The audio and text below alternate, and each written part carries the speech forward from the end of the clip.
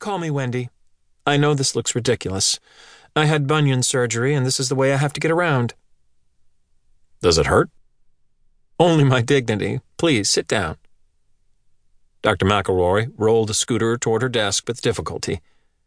The basket in front of the scooter held a tote bag stuffed with a laptop, files, and a quilted floral purse. Chris sat back down, watched her struggle. He sensed she was proving a point, that she didn't need help when she clearly did. People were funny. He had researched Dr. McElroy on social media and her faculty webpage, which had a bio and some photos. She taught algebra for 12 years at CVHS and lived in nearby Vandenberg with her husband David and their Pembroke Welsh corgi Bobo. Dr. McElroy's photo on her teacher webpage was from her younger days, like a permanent throwback Thursday. Bobo's photo was current. Now you know why I'm late. It takes forever to get anywhere. I was home recuperating during your other interviews. That's why we're doing this now. Apologies about the inconvenience. Dr. McElroy parked the scooter next to her chair, picked her purse and tote bag from the basket, and set them noisily on her desk. That's okay, it's not a problem. Dr. McElroy left the scooter, hopped to her chair on one foot, then flopped into the seat. Well done, me. Agree, Chris said pleasantly. Bear with me another moment, please. Dr. McElroy pulled a smartphone from her purse and put it on her desk, then reached inside her tote bag and slid out a manila folder. She looked up at him with a flustered smile. So, Chris, welcome back to Central Valley. I hear you wowed them at your interviews. You have fans here already. Great. It's mutual.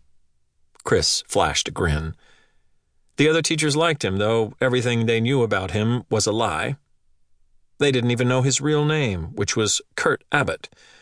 In a week, when it was all over and he was gone, they'd wonder how he'd duped them. There would be shock and resentment. Some would want closure. Others would want blood. Chris, let's not be formal. Let's just talk, since you've done so well at your previous interviews, and as you know, we have to get this position filled ASAP. Mary Merriman is the teacher you'd be replacing, and of course, we all understood her need to take care of her ailing father. Dr. McElroy sighed. She's already up in Maine, but reachable by email or phone.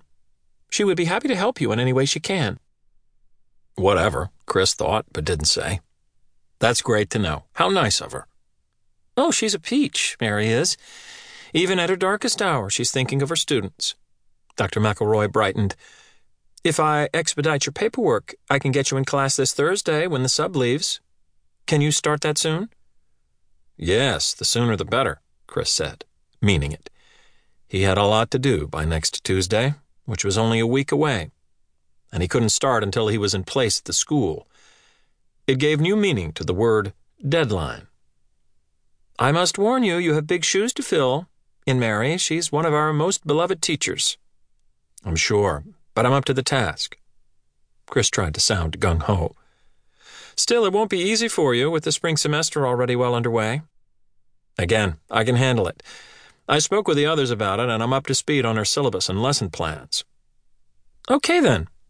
Dr. McElroy opened the manila folder, which contained a printout of Chris's job application, his fake resume, and his other bogus papers. Chris, for starters, tell me about yourself. Where are you from? Mostly the Midwest, Indiana, but we moved around a lot. My dad was a sales rep for a plumbing supply company, and his territory kept changing.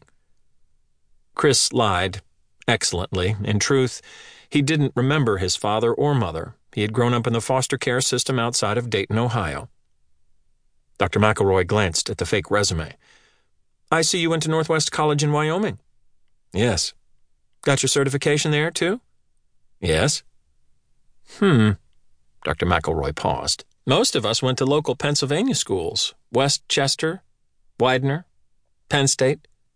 I understand.